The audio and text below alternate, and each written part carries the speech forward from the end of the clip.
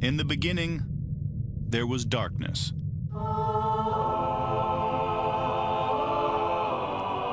Then, there was Paul Brown. Paul Brown transformed the game. Hello, Paul Brown here. Welcome to the first ever International Browns podcast. London calling to the faraway towns. Now war is declared and battle come down. Good morning, Cleveland. I'm here with Reflog or Chris McNeil or whatever he likes to be called. How are you, sir? Good. How you doing, Paul? It's great, mate. It feels like it's been a long time since we've caught up. Yeah, it sure has. This is certainly the first time this season. I think at least the first time probably since maybe last season or so. I don't know if we did much in the off season. So it's good to be talking internationally with you again. Mate, I'm in Germany at the moment, and I know your mum has got some connections with Germany. Well, yeah. My grandfather fought in World War II, so he was over there in Germany, and they went back over there not too long ago. And actually, more recently, my father's going to be going over there to look at some new equipment that that a shop over there is making for us. So yeah, we have a few connections over there on top of just our normal beer consumption over here in the States of their fine alcohol. Excellent. And here's my first question for you. Why can't your family buy it in America and have to come all the way to Germany? Because this particular machine isn't made anywhere in America. So it's a very specific machine for what we're trying to do there in the shop. So it's something you cannot find in America, and it's something that's being custom made. So it's a little bit of a secret project that's not so secret anymore. We're not a German podcast. We're a Browns podcast. Let's talk Browns. Let's do it. How are you feeling about the Browns at the moment? And look, I want to tell everyone, I've got 12 minutes with you, sir. So let's get to the point. How are you feeling about the Browns right this second? Oh, it's a roller coaster, isn't it? I mean, just completely up and down. You go from feeling good to feeling bad all in the same game. I'd feel a lot better in this season if you were to take it all en masse, if you take out both the 49ers game and then the Titans game. I mean, if you eliminate, and even if you just eliminate the Titans game right now, you start to say, you know what? We had one bad game and everything else, this is a young team. But then you add in that Titans game, and that really bugs the hell out of me because that started the season. That started this whole thing rolling. It was at home, which we continue to still struggle with, and we still didn't come out and do what we wanted and just got blown out. I mean, it's just amazing to me how badly we played in that game, how badly we played against the Niners. I really hold out hope that we're a young team, and this is a part of the development and maturing process under a young Freddie Kitchens with a young quarterback and several young position players. But at this point, you know, I need to see some pretty dramatic improvement here at the second half of the season, which is naturally going to come as the schedule gets better. So we do have that at our advantage, kind of in our back pocket. Doesn't start off, obviously, with after this bye when we play the Patriots, but eventually it does get easier, and hopefully we see Freddie Kitchens be able to right some things with this ship because right now it is not looking too good in Cleveland. Where do you think it's going wrong? Do you think it's Dorsey putting the roster together, Freddie Kitchen, Baker, or just the whole team in general? I put a lot of it on Freddie Kitchens right now, to be honest with you. I don't like the play calling. I don't like the mistakes. The mistakes have just driven me nuts all season long, and that's right on coaching. And I think, quite frankly, he's got too much on his plate. I would love to see during this bye week for them to take away some of the play calling. It sounds like they're not going to do that, but boy, that would be nice to take that off his plate so he can clean up some of the basic blocking and tackling of being a coach, which is making sure you don't have all these penalties, making sure that you're crisp and clean on, if you're going to challenge a play, whether it's the right idea and you're going about it the right way. I mean, there's so many of those small things that he's not doing well. It makes it very difficult for a young team to flourish underneath him.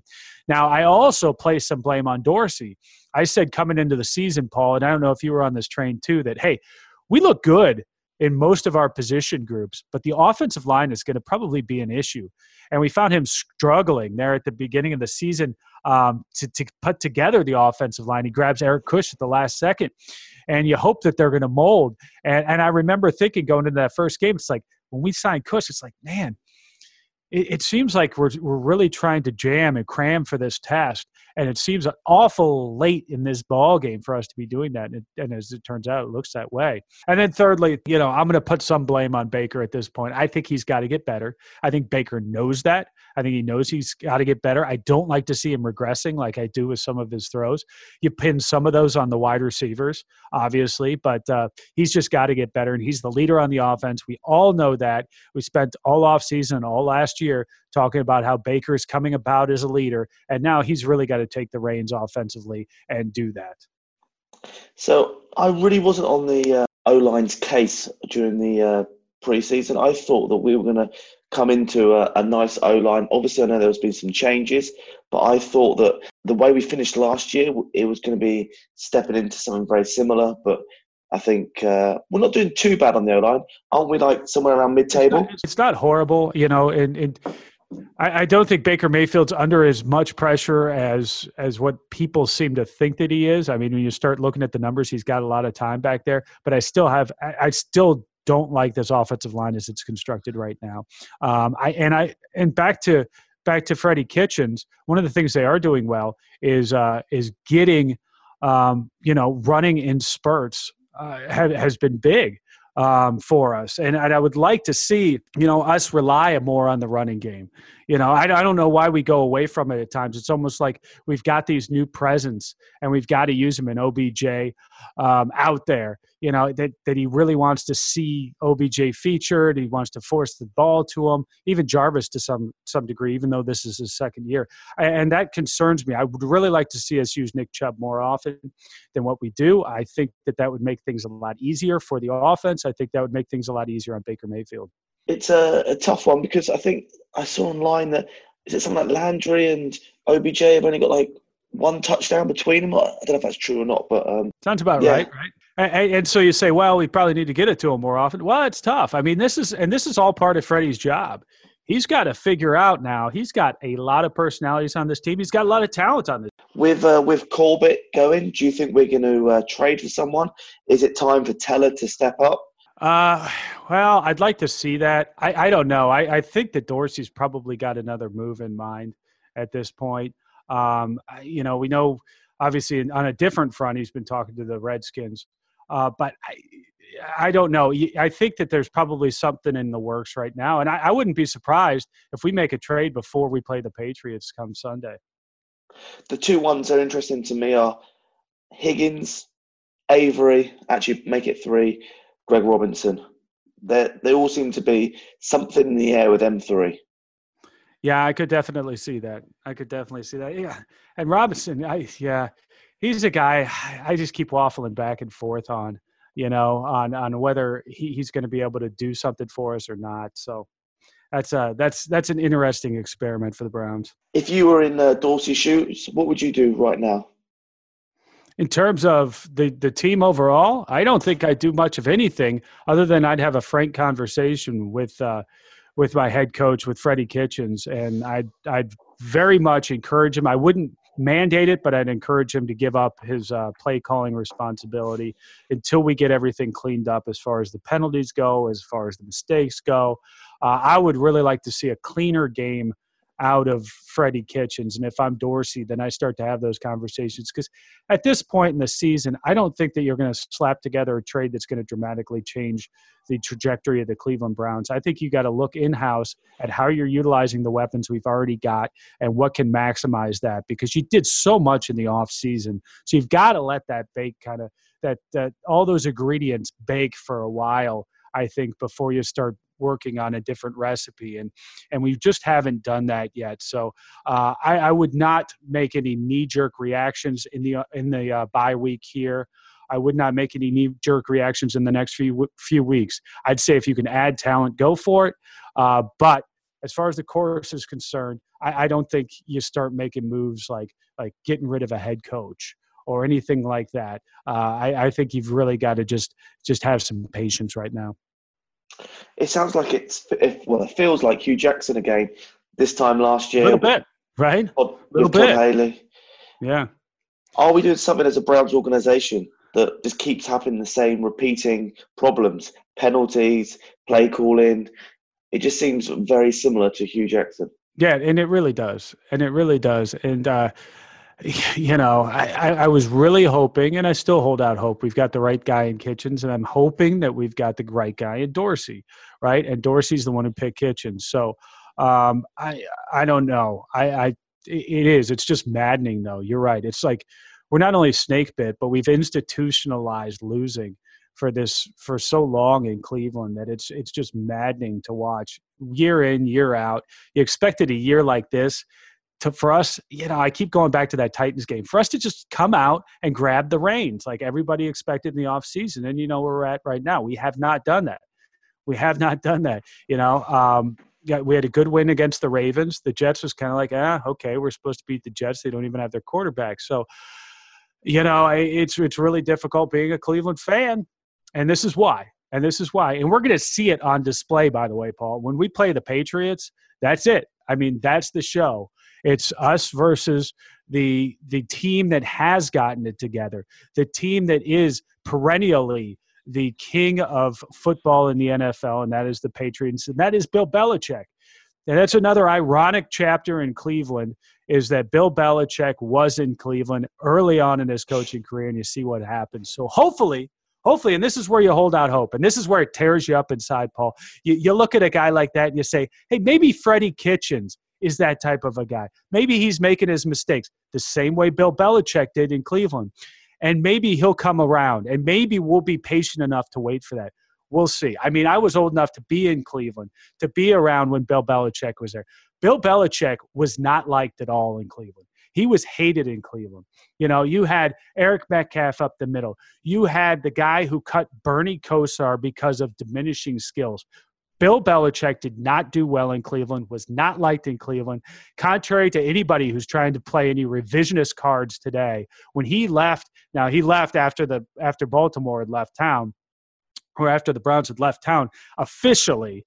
But even if they would have fired him in the middle of that season, no one would have batted an eye, because he was so not liked in Cleveland at that point. But people don't talk about that very much. And maybe we got another one in Freddie. I have no reason to believe that based upon what I've seen on the field, but that's the hope.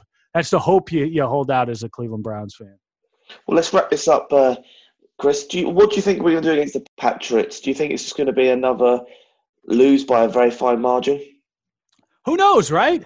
I mean, really, would it surprise you that much for us to go out and just like blow out the Patriots, just do something crazy? I mean, because that's our MO. If you start looking at these teams, we play like crap, then all of a sudden, boom, we blow up for a game. Everybody gets excited because we just beat the Patriots, and then we go in the crapper and like lose to the Dolphins or anybody on the back half of our schedule. That's a very Browns MO. So when you say, what do you expect? You never know. That's back to the roller coaster. You never know what this team's going to do. I have predicted for now the second time this year, I'm predicting that the Browns are going to lose, though. And usually I'm the optimist these days, and I'm going to predict that the Browns are going to lose. Hopefully that's some kind of a reverse jinx and we end up winning this ball game. And that's what I'm holding out hope for. But I think my head's going to go in this rather than my heart. And I'm going to say the Browns lose, and they lose by let's say a touchdown in this ball game. Let's say we keep it close, but we ultimately just don't have enough to get it over the top. Tom Brady kills us with a last-second drive, and they win by a touchdown. Well, mate, I'm going to go with the Patriots, and then we lose to the Dolphins. That is what I think will happen. Yeah, I could see something like that. I mean, that's so Browns. That's the way the book gets written for the Cleveland Browns every single time. All right, excellent. And last question is, now we're 2-4. What do you think we're going to finish the season on? Oh, let's see here. Now, I think going into the season, I said we'd be 12-4. So, do you think we can rattle off 10 straight? No. I don't think so. Dorsey thinks we can, but I know. Boy, if we had 12 wins, man, we're walking right into the playoffs. I don't think anybody in the division is going to be at 12 wins, even the Ravens. But I don't know. We have 2 wins right now. We're 6 games in. We got 10. Let's say we go 5-5. So that would put us 7-9, which is right where we were at last year. Boy, that's kind of rough. That's kind of rough. I'm kind of thinking we're orbiting right there, though. Probably 7 wins. If I was to put money on it, I'd say 7 wins right now, Paul. And that would be a pretty good back half going 500. I think we're going to go 8-8, and Freddie's going to come out and goes, "I told you, small improvements." That's what I think he's going to do. We go 8-8. We may be in the playoffs. We may be in the playoffs. You never know. At 8-8, you start getting close. You're one game out, in my mind, of probably really being in the playoffs. But then you're talking about the second half of the season being in the playoff hunt. So we'll see. We'll see. It's such a shame that the rest of the AFC North is so weak this year, and we're pissing around. Exactly. You always figured the year the Browns would be good-ish is the year everybody would be good. And this is the year we were supposed to be good, and nobody's good. And we're just not holding up our end of the deal. All right, Chris, look, I said 15 minutes. Thank you so much for your time. Where can people find your details? Oh, always go on Twitter. I'm at Reflog_18. That's just golfer backwards. Also, check us out at the top of that, my show, Big Play Reflog Show, which airs every single Monday night at 9 p.m. This week's guest is going to be a local radio guy here in Columbus, Ohio. So we're going to talk a little Buckeyes, Paul. I understand you went to a Buckeyes game here not too long ago. We're going to talk about their win, hopefully, over Northwestern, and talk a little Browns as well. So catch me there. Mate, I've got to say, Buckeyes versus the Browns. Browns is in my heart. Buckeyes. It was a whitewash. It was too easy game. Yeah, well, that's the Buckeyes. That's where we go. That's where we go. When after we watch the Browns, we got the Buckeyes there. That always is a whitewash, which is a beautiful thing. Beautiful thing. All right, brilliant. And hopefully, I'll see you at a game this year somewhere. Sounds good. Thanks, Paul. Take a lot, mate. Thanks a lot for your time.